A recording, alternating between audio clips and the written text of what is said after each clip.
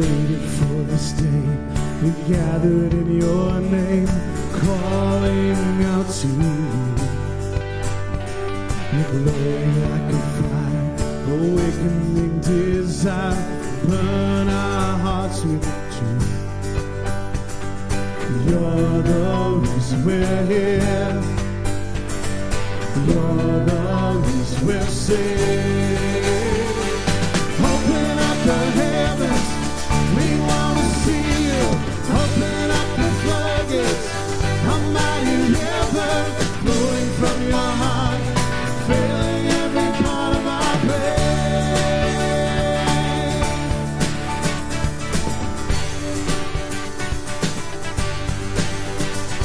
Your presence in this place, your glory on our face, looking to the sky. Something like a cloud, you're standing with us now. Lord, unveil our eyes. You're the reason we're here. You're the reason we're saved. Open up the heavens, we want to see you. Open up the floodgates, a mighty river flowing from your heart, filling every part of our praise. Open up the heavens, we want to see you. Open up the floodgates, a mighty river flowing from your heart, filling every part of our praise.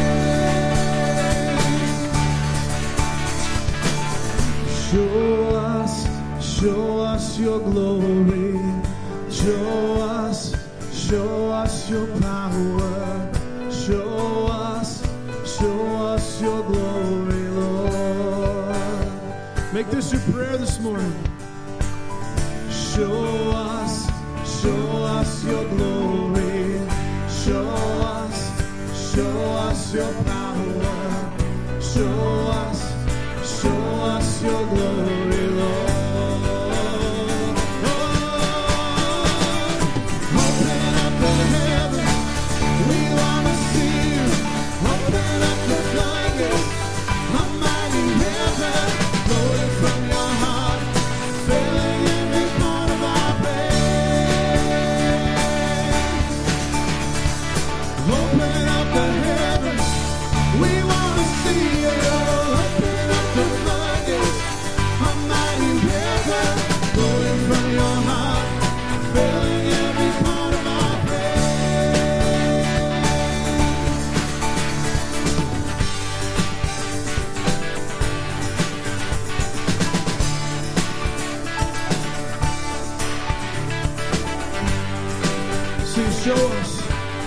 Make this your prayer. Show us your glory. Show us your power. Show us your glory, Lord. Good morning, Cross Point. Why don't you greet a couple people around you before let's move to the next song.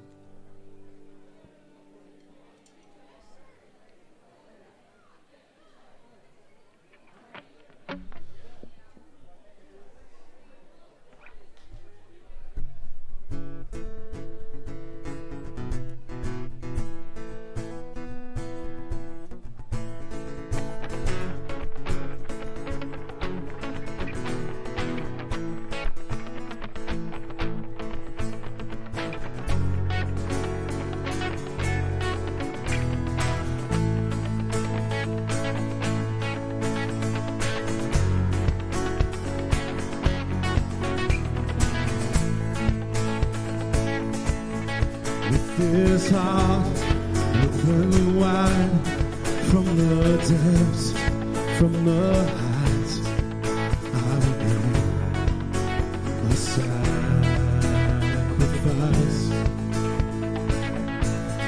With these hands lifted high, hear my song, hear my cry, I will bring a sacrifice.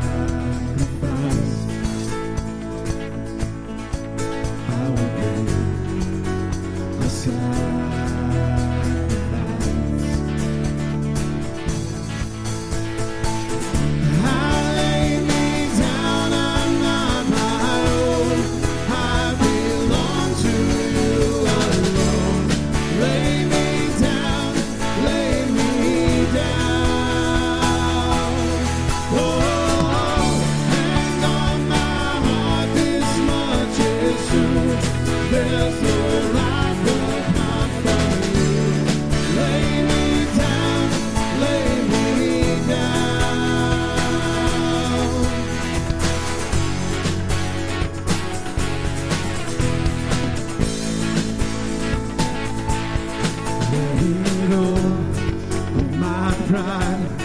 giving up on my rights.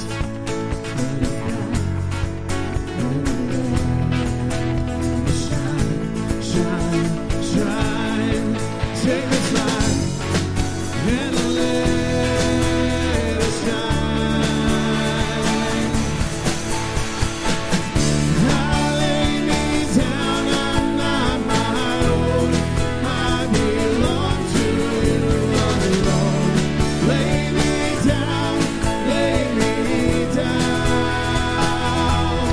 Oh, hang on my heart, this much is true. There's no life apart from you. Lay me down, lay me down. Oh, lay me down, lay me down. It will be my joy to say, your will, your way. It will be my joy to say, your will, your way. It will be my joy to say, your will, your way, always. Sing it again. It will be my joy to say, your will, your way. It will be my joy to say, your will, your way. It will be my joy to say, your will, your way, always.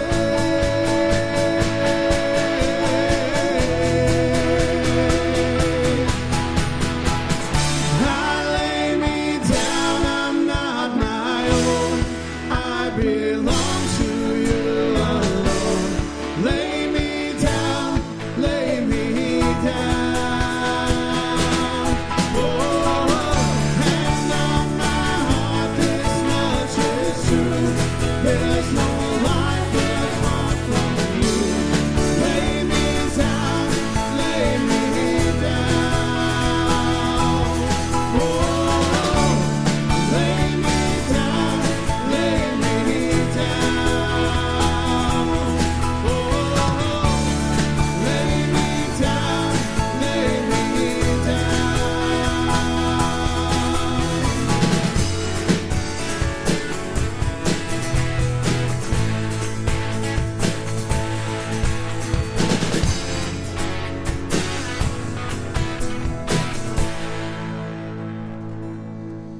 Later in the service, we're going to be looking at Joshua 24. One statement that Joshua makes in 24 is this. He says, "As for me and my house, we will serve the Lord." He's talking about this. Are you going to make this? We all make this choice of if we're going to serve idols or if we're going to serve the living God. And Jesus said something very similar in Matthew 6:24. He said this, "No one can serve two masters. Either you'll hate the one and love the other, or you'll be devoted to the one and despise the other. No one can serve both God and money." It's the same principle that Joshua was talking about in the Old Testament. As Christ followers, we're called to worship God alone, supremely above all else. He is great, majestic, awesome, deserves all our praise. And so as we worship Him in how we work, and how we sing, how we open up the Word, and how we relate to others. We also worship God with our money. Money that ultimately He has provided for us, called us to manage for His glory, for His purposes, for His mission. And so my prayer for us as a church and as individual households is that we'd be a people who would confess, Lord, sometimes we're tempted to serve the God of money. But Lord, in your grace and in your power, we want to serve you and you alone. We want to despise the one so that we might be devoted to you and you alone. So if you call Crosspoint your church home, we'd encourage you to give as the Lord leads you. If this is your first Sunday here, don't feel obligated to give. Father God, I pray that we as a people, as a church family, would worship you well, not just in how we sing, not just in how we work and how we live this week, but in how we give. God, I pray that you would work in our hearts, that our hearts would be, that you would help us to give with a cheerful attitude. God, I know for me, there are temptations in me to want to serve the God of money. And so, as your people, we want to despise that. We want to reject that so that we can be devoted to you and so that we can love you above all else. Help us as a people to do that. Pray this in Jesus' name. Amen.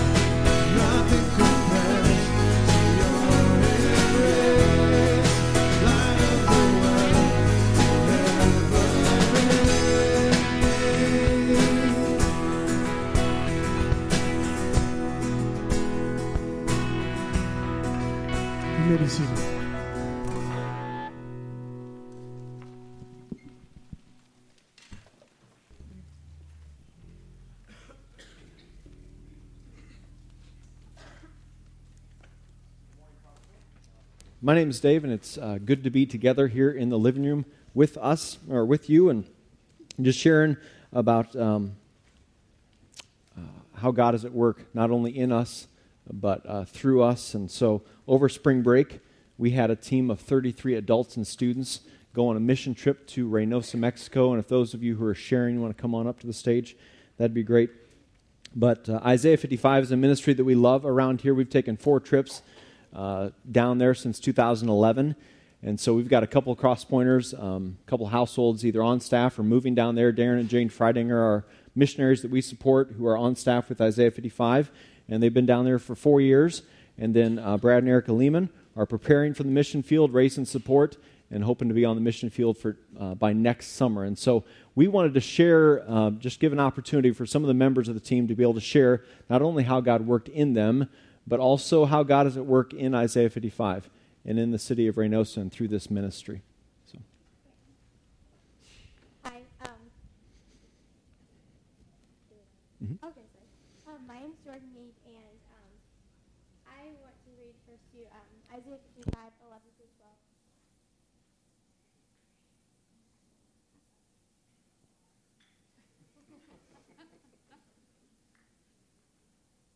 Okay.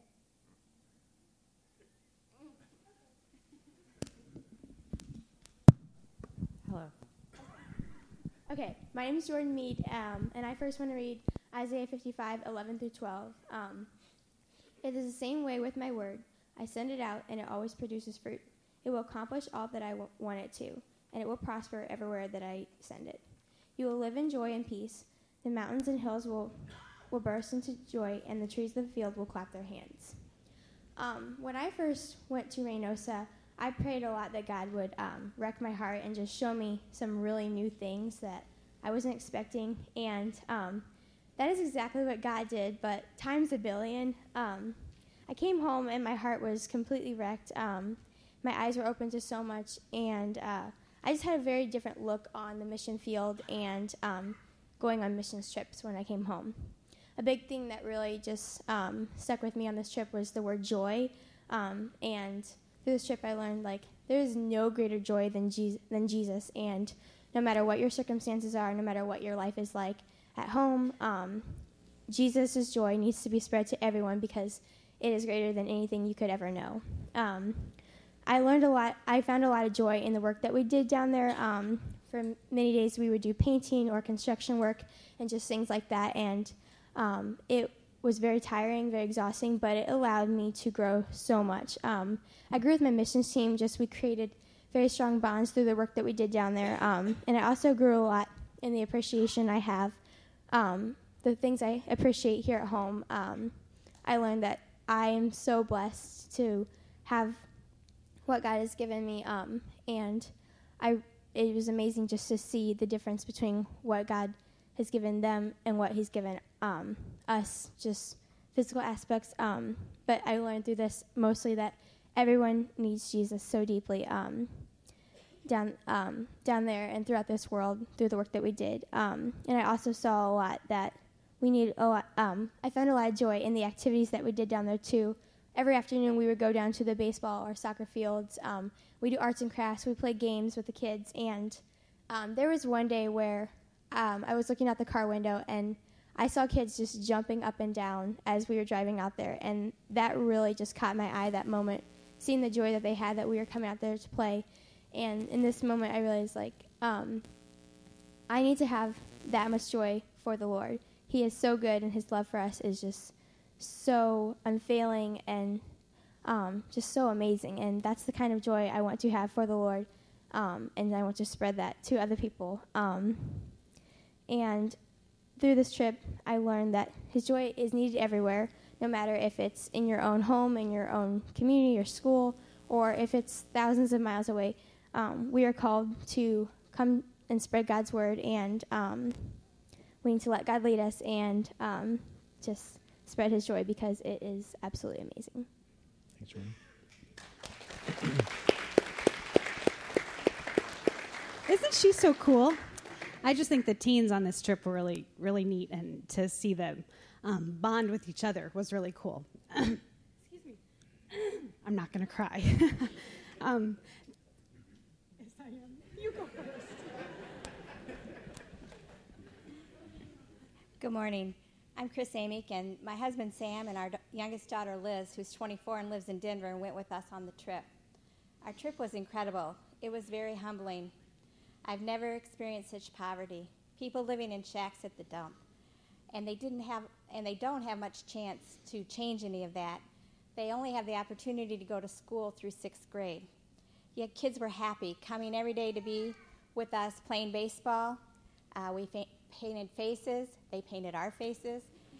We helped them make necklaces and bracelets, and they were just so excited every day. We had a great team, and we really bonded. We were God's hands and feet. We could feel God's presence the whole time we were there. We grew as a church family. Being there made me realize God is working everywhere. Even in the midst of evil, God is there. The Isaiah 55 staff inspired me too. They have such a joyful spirit and strong faith. The experience has challenged me to examine my own priorities. God has blessed us, and it's made me think of how we should use our resources. It has also made me think I need to spend more time with the Lord praying and reading the Bible, and less time on my cell phone and Facebook. And this is a challenge that I'm working on. I would encourage all of you to think about going next time. We worked hard, but had fun in the process. We accomplished a lot. The buildings, the ball field, our team bonded, and every day we spent time in prayer, sharing our thoughts and feelings about how God was working in each of us. I drew closer to God, and I feel that I'm continuing to do that since we've come home. The quality time we had with our daughter, to be with her and be able to share this time and talk and pray with her about her faith journey, was priceless. I wish the rest of our kids could go and experience this.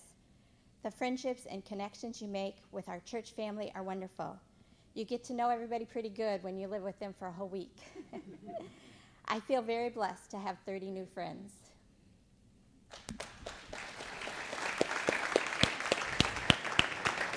Take 2. I will not cry. I will not cry. All right, Habakkuk 3:17 through 19.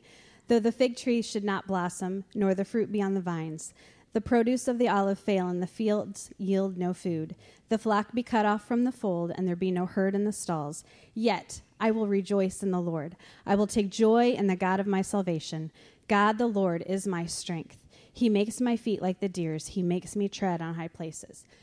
So this was my 3rd trip down and Dave's 4th trip down, and it's really neat to be able to see and bring different teams down to see them experience it, and when we drive through the streets for the very first time, to see their eyes, or to drive through over the border for the first time, just to kind of watch their eyes. That's the funnest thing for me, to just watch people experience it for the first time. So it was really neat on this trip. I am going to cry. To be able to just sit with Darren and Jane Freidinger down there was really special. I had some great time with Jane this week. They're one of the missionaries that we support here, who is already down there. It was also very emotional because my best friend is going down there to be part of Isaiah 55 as well. Erica Lehman and her family too, and Brett too. So because of that, this trip really pulled at my heartstrings, because I'm sending my best down there. So it was a tug of war kind of in my heart this time that I hadn't had before.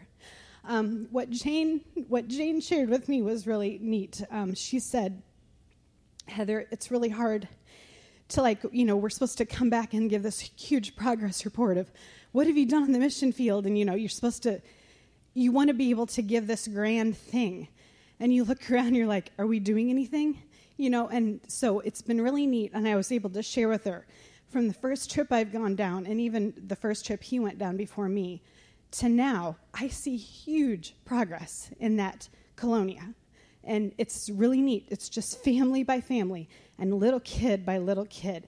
And they're little, it's incredible to see that. And the way Isaiah is is working on and creating programs for people to have jobs that don't involve the cartel or trafficking or things like that, meaningful jobs that they can have pride in.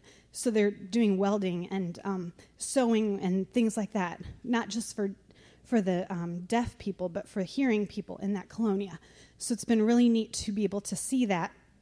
So I told Jane, I said, I see it. You know, I know it feels like, and I know because we get stuck like this too. You feel like you're stuck in the mud sometimes, like, are we doing anything? But it's happening, and it's beautiful. So with blessing, I send my best friend down there because I know God will use their family in a big way because I saw them love on those kids like nobody. And that was one of my favorite joys, is just to watch. I'm a people watcher anyway. But just to watch her and watch Brad and watch their kids just engage with those kids. They're going to be an amazing asset down there. And I am so proud of them for stepping out. And I just love the team that we had this time too. So I think I'm done babbling. But I'm just really thankful for the opportunity to be able to have gone. And don't miss it. Next time, I know money is tight and it's always hard. Start saving now, so that way it won't be an issue. Just start saving your coffee money or something like that. But just come next time. You won't regret.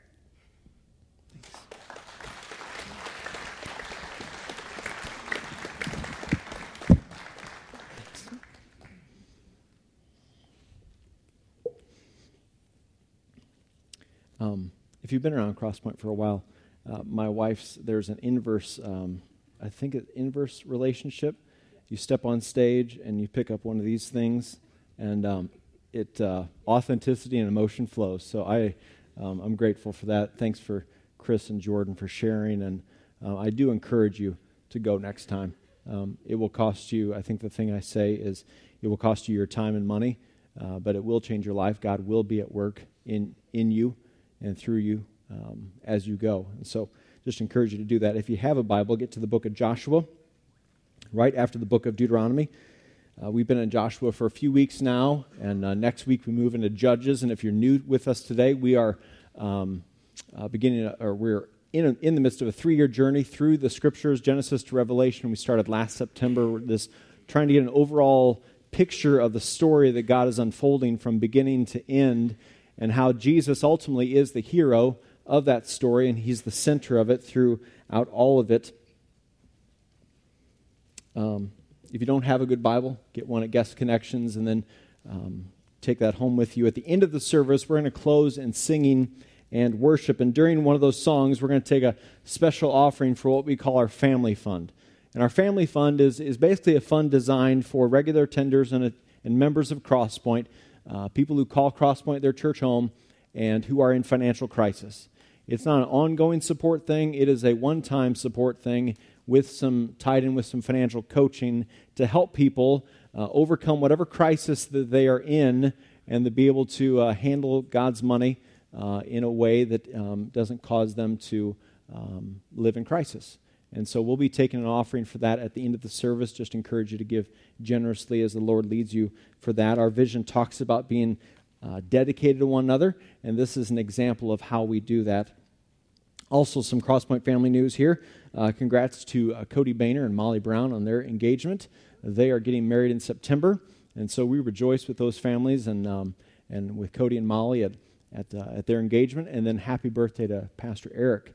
So make sure you say something to him after the service and wish him a happy birthday. All right, the book of Joshua, chapter 24.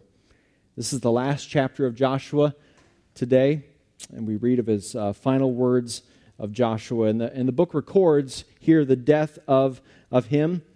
And we get to read here in chapter 24 the final words of the final words of Joshua as he speaks these words to the nation of Israel. The end of Deuteronomy, Moses passes away. The mantle of leadership is passed on to Joshua. He has led the Israelites into the promised land. They've conquered the land. They've conquered the inhabitants, and some of the people there returned, or some of those people turned to the Lord and worshiped the Lord. Others remained enemies of God, and we see the Lord's justice over those people, conquering those people. Joshua divides up the land into the 12 tribes, and you see this great moment of God's faithfulness from Genesis 12, this promise given that the family of Abraham will one day be blessed with land and many generations and numbers as the stars in the sky. You see this promise made in Genesis 12, and then you see in the book of Joshua this promise being unfolded when it comes to the land, that God has been faithful to see them through to that. And at the very end of Joshua, we read here of one of his final speeches to the people. He's led these people for all these years. It's not super clear as to how old Joshua was when he walked into the promised land with the people. Most say that he was around 60. Verse 29 in chapter 24 says that he dies at 110. And so you could safely say he has led the nation for 50 years. He's been among the people even longer, from the day of his birth. He is one of two Israelites who have walked through the Exodus out of Egypt and who have now entered the promised land. One of two. And so he's walked with these people, led them now for 50 years. And the reality is, after that much time, after those many years, he's going to have something to say to this nation. You could learn a lot from someone's final words, right? I believe the longer you live, the more direct and maybe more concise your convictions are. I know that's the reality for us as parents. The more focused our parenting is, the longer we go, the longer our kids grow up. Like we've kind of drilled it down. Here are the biblical truths that we're trying to impress upon our children. We're trying to impress it upon their hearts, talk about it all the time, when we walk along the road, when we get up, at all times, so that when they leave our home, these things will be upon their hearts, written upon their hearts. It's like when all the dust settles, when all the cream rises to the top. Pick your cliche. These are the big things we're seeking to live out and help the next generation to do the same thing. And this is where Joshua is at and the nation is at. Imagine the Israelite nation who have been led for 50 years by Joshua. And you can imagine them hanging on these words, listening to them intently. And I pray we would do the same thing, because here we have this opportunity to not only get a window into Joshua's heart, but ultimately the heart of our Father in heaven, who's speaking to us through his word, through Joshua 24. If you're here and you don't know Jesus, don't follow him, I pray you would today. And if you do, if you consider yourself a Christ follower today, I pray that we would be charged by these words and that they would cause significant growth in us. They would transform us and change us as we surrender to him. So Joshua 24, he begins with this brief history of the Israelite nation. But the retelling of the history has a purpose. He's not just filling time here. This is not just kind of the fluff intro that doesn't mean anything. It sets the stage for what he's going to call the people to. In verse 14, he begins to call the people to something. He says, "Now therefore, fear the Lord and serve him in sincerity and in faithfulness." But that "now therefore," that phrase should lead us when we're reading our Bibles to say, okay, what did he just say before that? Because if we start at verse 14 and we just kind of say "now therefore," then we're missing the context here. We're missing what happened right before that. If we just start at the application side of the truth and don't see the foundation behind it, then we've missed the point. This is what parents do sometimes with their kids, or what some of us are prone to do with our friends or family. We say, listen, you need to live this way. You need to stop that addiction. You need to pursue sexual integrity when it comes to dating. You need to stop lying. And on we go with these lists of commands that we give to them. But if we don't tie those commands to the reason why, or what is the foundation that they're coming from, then all we're doing is calling our friends, our children, to this moralistic standard. We're basically saying, be moral. That's not what a Christ follower is. That's not the message of the gospel. Being a moral person doesn't save us. In fact, it will just enslave us. That's the reality of it. If we just say, be moral, do this, don't do that, it just enslaves. What sets free is what saves us. What leads to our joy, our life, our freedom is to know personally the God who created us. And that same God is the God who saves us through his Son, who empowers us through his Spirit. And through that power and through his grace, we can live and we can grow to become more and more like Christ, day by day, moment by moment, being transformed more and more into his glory. You see the difference? One is teaching the law. One is teaching the gospel of God's grace that sets us free and empowers us and truly changes us from the inside out. So verses 1 through 13 is Joshua talking about who God is, what he's done. And then we get to verse 14, which says, now therefore, because of this truth, in light of, serve the Lord. So let's talk about verses 1 through 13 first. Starting in verse 1, Joshua gathered all the tribes of Israel to Shechem and summoned the elders, the heads, the judges, and the officers of Israel. And they presented themselves before God, and Joshua said to all the people, thus says the Lord, the God of Israel, long ago your fathers lived beyond the Euphrates, Terah, the father of Abraham and of Nahor, and they served other gods. Then I took your father Abraham from beyond the river and led him through all the land of Canaan and made his offspring many. I gave him Isaac, and to Isaac I gave Jacob and Esau, and I gave Esau the hill country of Seir to possess. But Jacob and his children went down to Egypt, and I sent Moses and Aaron, and I plagued Egypt with what I did in the midst of it, and afterward I brought you out. And so Joshua is going all the way back to Genesis 12, where he calls Abraham to leave his home country and follow God. Joshua is highlighting the kindness, the power, the love of God throughout the nation, the nation's history. He's been faithful to keep his promises for all these years. And here's one thing I love about as I read those verses. Look at how many times the Lord says, I. I took, I gave, I sent, I plagued, I brought you out. God has been so good to them. God has done all the work. The Israelites used to worship and serve other gods. But God stepped in, brought their father Abraham out of idolatry, and Abraham turned from serving false gods and served the one true living God. They were once in chains, but now they've been set free. It's the same reality for us as Christians. The same reality that Paul talks about in Ephesians 2. Starting in verse 1, the first 3 verses, he says this, as for you, you were dead in your transgressions and sins in which you used to live when you followed the ways of this world and of the ruler of the kingdom of the air, the spirit who is now at work in those who are disobedient. All of us also lived among them at one time, gratifying the cravings of our flesh and following its desires and thoughts like the rest. We were by nature deserving of wrath. So once we lived by the God of self. Once we served the God of this world. Once we served the God of money. It's the same phrase here that Joshua talks about in verse 2, that once Abraham served other gods.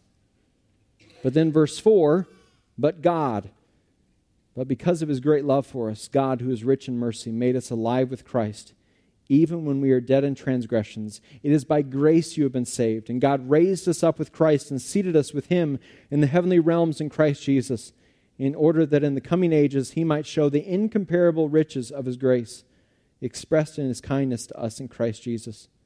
For it is by grace you have been saved through faith. And this is not from yourselves, it's the gift of God, not by works, so that no one can boast. Notice the word grace shows up 3 times there. By grace, his grace, by grace. God has been gracious to those of us who have been saved. And God is continuing to be gracious toward those of you who have yet to confess him as Lord. His grace is too good. His grace is too good for you to resist that any longer, for you to reject that any longer. I can promise you, after following Jesus for 22 years, his grace is too good to reject it. And so because of that grace, because of God's saving work in us, then verse 10 calls us to do good works. In light of God's salvation, in light of that grace we have received, we do good works. We follow, we obey, we love, we go. This is the progression that Joshua is wanting the Israelites to get here in chapter 24. Then I brought your fathers out of Egypt, and you came to the sea. And the Egyptians pursued your fathers with chariots and horsemen to the Red Sea. And when they cried to the Lord, he put darkness between you and the Egyptians and made the sea come upon them and cover them. And your eyes saw what I did in Egypt. So the nation has been set free from Egypt, not to serve themselves, not to worship themselves, but to worship and serve the living God, the God who did all of that work. God protected them. God set them free from the bondage. He continues, and you lived in the wilderness a long time.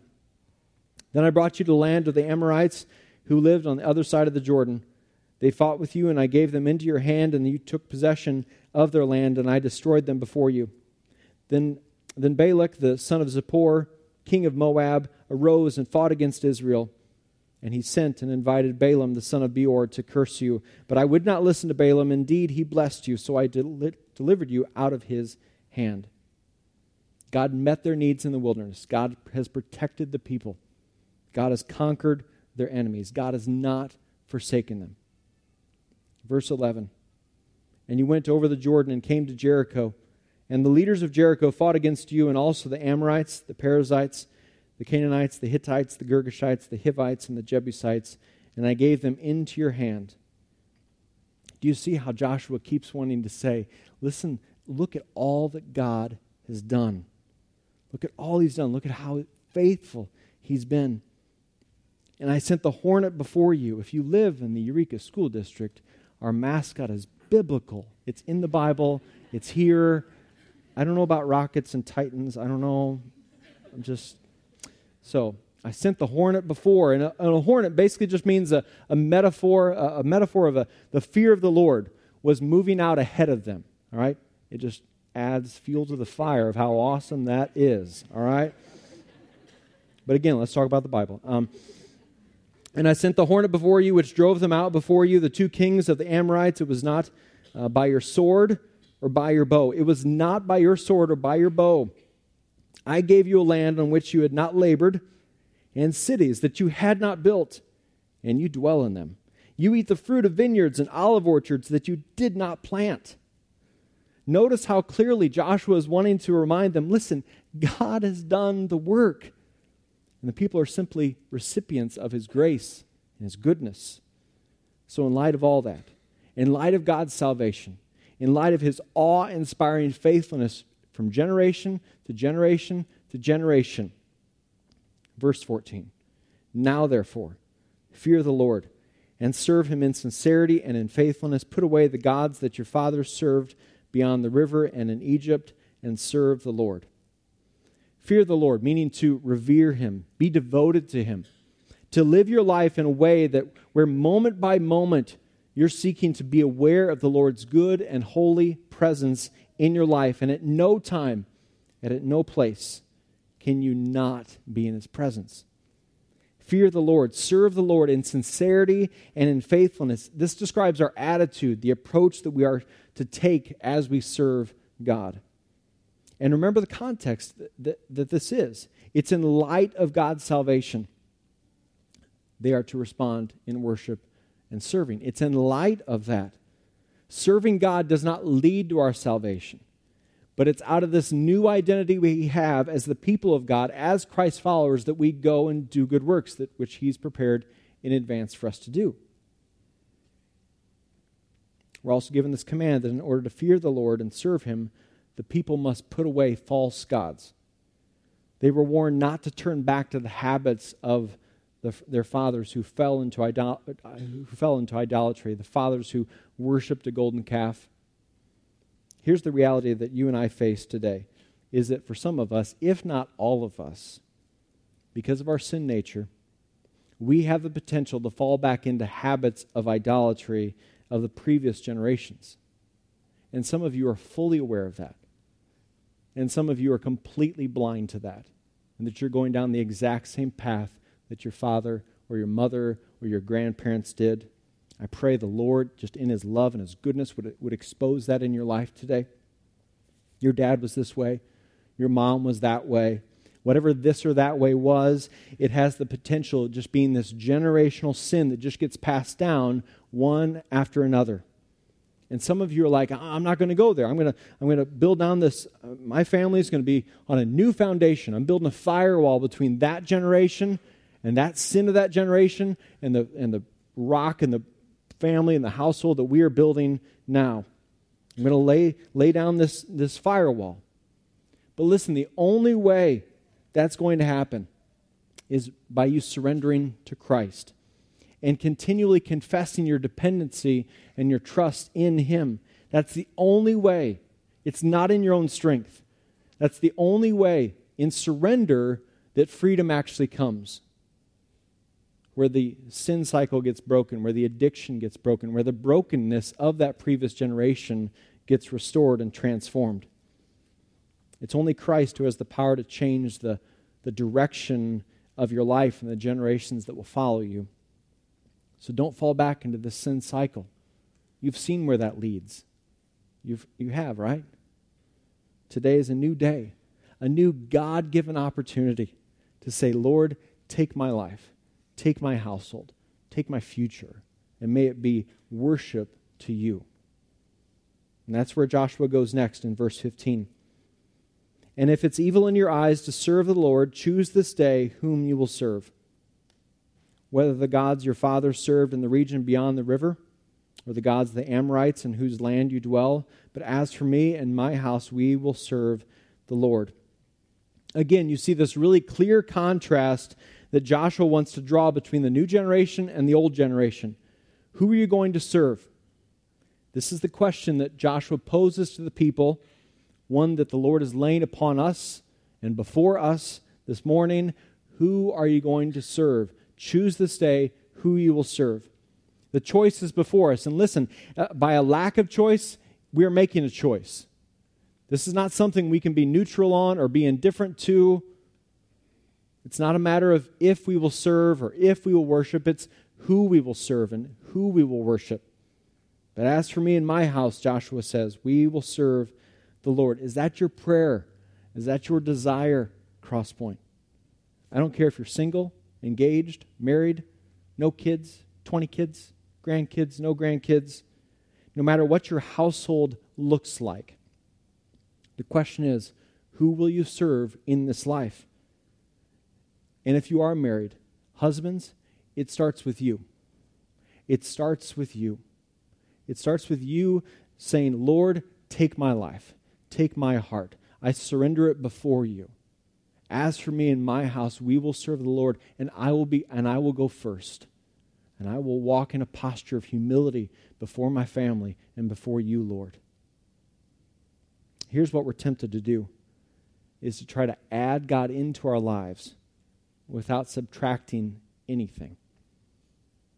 But this is why Joshua commands the people, serve the Lord in sincerity and in faithfulness. Don't put on a show, the sincerity. Don't put on a show. Don't pretend. Don't act like, oh yeah, we're going to serve the Lord, and you really could care less. Serve the Lord with authenticity, sincerity, faithfulness. And if we just left it at that, we'd say, okay, great. We don't have to subtract anything. But this is why Joshua says, put away the other gods. Later in verse 19, Joshua reminds the people that God is a jealous God, meaning He desires and deserves to be worshipped alone. Above all else, in the New Testament, Jesus is compared to a faithful groom. And we as His church are His bride. And as our groom, He longs for us to love Him above all else. Love Him supremely, alone. So what needs to be subtracted from your life? What needs to be put away so that you might worship the Lord more fully? What's competing for your affections? What do you run to when you're stressed, when you're maxed out? What do you run to in those moments? Is it something there that needs to be subtracted, needs to be put away? Who is the one who ultimately has the authority in your life? I know for me, maybe you can relate, but I just fight this tendency to want to crawl back on the throne of my heart and life. And I'm surrendering, I'm kneeling before, and then I find myself kind of like trying to crawl back onto that stupid thing. And I can tell you, in the messages, we got too short a day to work with, but I could tell you story after story of how that doesn't go well. How that doesn't go well, and it doesn't lead to life, and it doesn't lead to blessing, and it doesn't lead to joy. What leads to life and joy and rest and relationship with the Lord, relationship with others, fellowship with the Lord, fellowship with one another, is for me to say, as for me and my house, we will serve the Lord. Joshua is driving the stake into the ground, saying the rest of the nation may turn to other gods, but my household won't. The rest of culture may consider it foolishness to follow Jesus and trust in him, but as for me and my house, we will serve the Lord. Remember, it's in the context of, God, you've been so good to us. Verses 1 through 13, you've been so faithful. You've been so powerful. You've been so majestic, so loving. In light of our salvation, in light of your gracious work and power on display, Lord, we want to serve you. We don't want to serve with begrudging hearts, but we want to serve with glad hearts. But as for me and my house, we will serve the Lord. If that's our prayer, how does that play out then in our daily lives? Because if you read the rest of the chapter, which I'd encourage you to do today, but if you read the rest of the chapter, you get a sense of the people saying, yeah, Joshua, we're going to serve the Lord. We're going to do that. And Joshua more or less calling it out as lip service, saying, first, your hearts have to be transformed. Before you can expect the Lord, or expect to serve the Lord, first you have to say to the Lord, Lord, change my heart.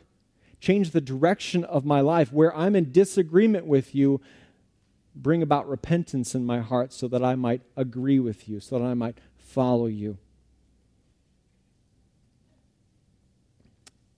My prayer is that for us as a church, we could say, but as for us and our household at Crosspoint, we will serve the Lord.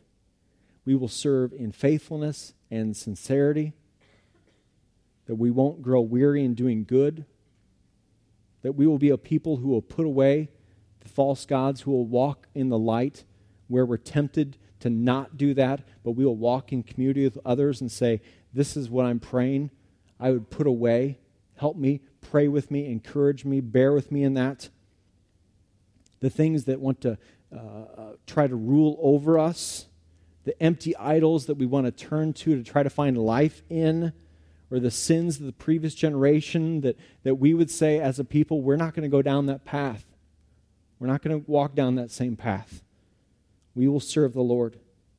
And we will serve the Lord not in our own strength, not in our own might, but in light of our salvation, in light of the goodness and the power of our God, in light of the truth that the Holy Spirit dwells inside the life of a believer, in light of the reality that the Lord is always with us and we can't escape his presence, but his good presence is always near us. Whether this is your first Sunday here, you've been here for 12 plus years, I pray that we would be a people who could say, as for us and our household, the Crosspoint family household, that we will serve the Lord. And may it not just be lip service, but may that be our prayer, saying, Lord, change me, transform us. We want to glorify you. We want to point to you. As we close in worship, we're going to take the team wants to come back up, but we're going to take our offering for the family fund, so I encourage you to give to that as the Lord leads you. And as the team comes up, I just want to read Psalm 100. It says this, make a joyful noise to the Lord, all the earth.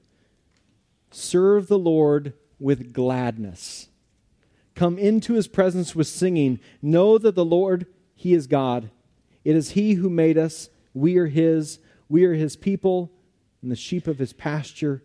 Enter his gates with thanksgiving and his courts with praise. Give thanks to him. Bless his name, for the Lord is good. His steadfast love endures forever, and his faithfulness to all generations. Father, I pray that you would spur us on as a generation to serve you with gladness and delight.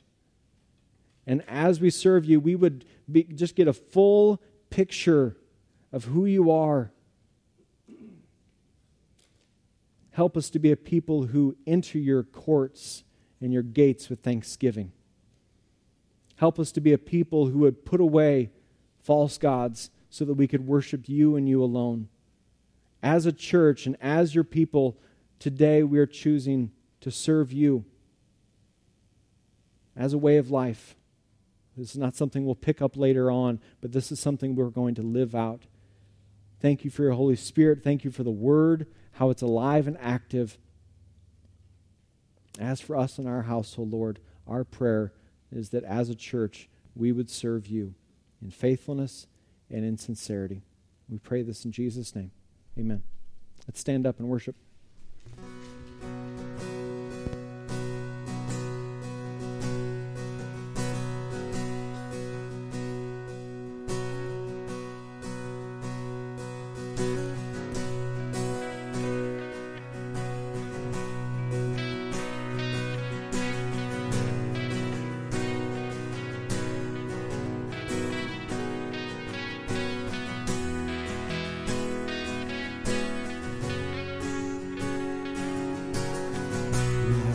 Is built on nothing less than Jesus' blood and righteousness. I dare not trust the sweetest frame, but wholly trust in Jesus' name. Sing that again. My hope is built nothing less than Jesus' blood and righteousness. I dare not trust the sweetest frame, but wholly trust in Jesus' name. Christ alone, cornerstone, weak made strong in the Savior's love.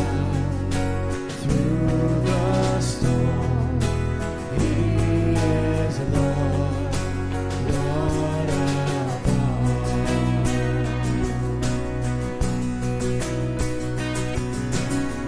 When darkness seems to hide His face,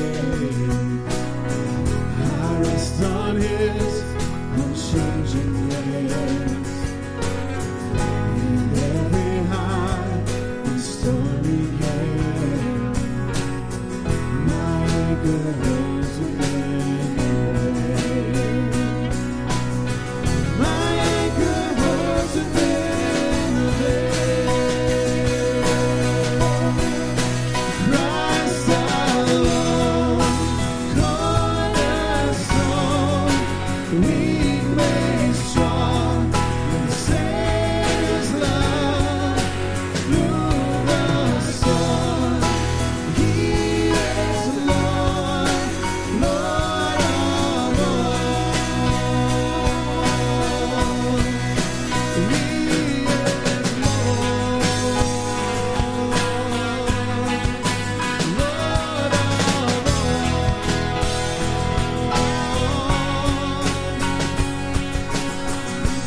He shall come with trumpet sound. Oh, may I then in Him be found, dressed in His righteousness alone. Flawless we stand before the throne. Christ alone, cornerstone, weak made strong in the Savior's love. Through the storm, He is Lord, Lord of all. He is Lord.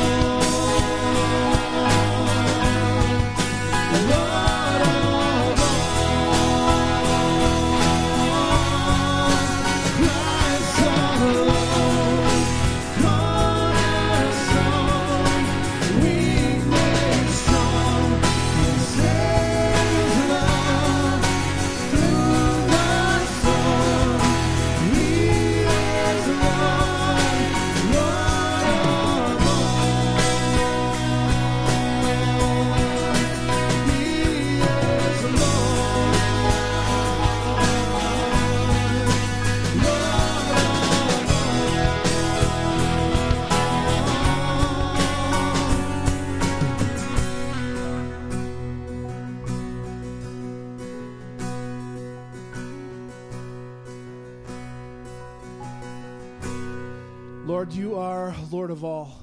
You are almighty. You are awesome. Lord, we give you this morning. Lord, we just ask that you would help us make our home a commitment to you, Lord. And as that we can truly and honestly say, as for me and my house, Lord, we will serve the Lord. Not because of our effort, Lord, but because of your grace that we do that, Lord. And we just thank you for that so much. In your name, amen.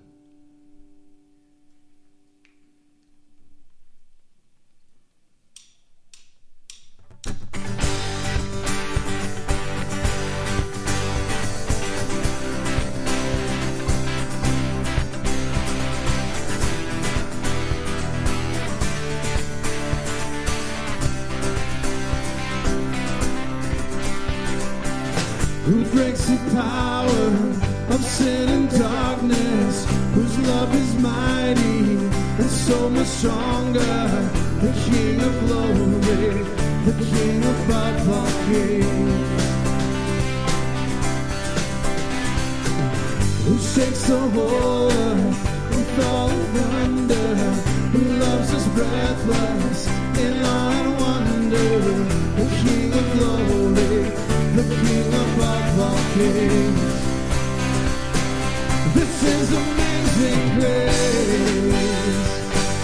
This is unfailing love, that you would take my place, that you would bear my cross. You laid down your life, that I would be set free.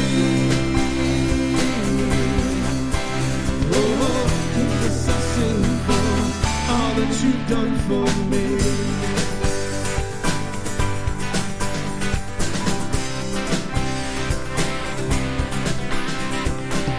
Who brings the chaos back into order, who makes the orphan a son and daughter, the King of glory, the King above all kings.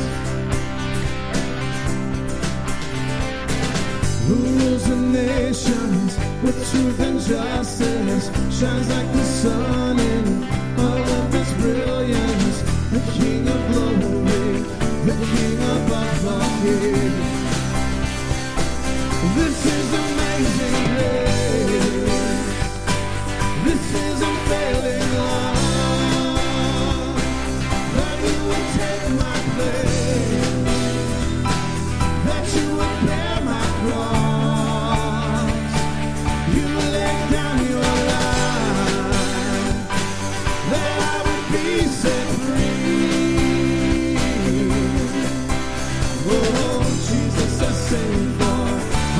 You've done for me.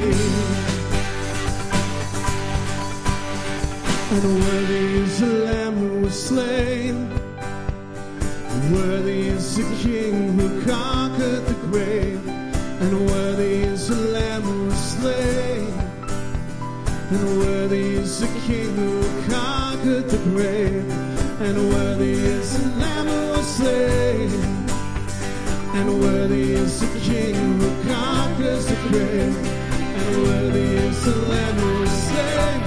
Worthy, worthy, worthy, yeah, this is amazing grace. This is unfailing love, that you would take my place, that you would bear my cross. You laid down your life, that I would be set free. Oh, Jesus, I say all that you've done for me.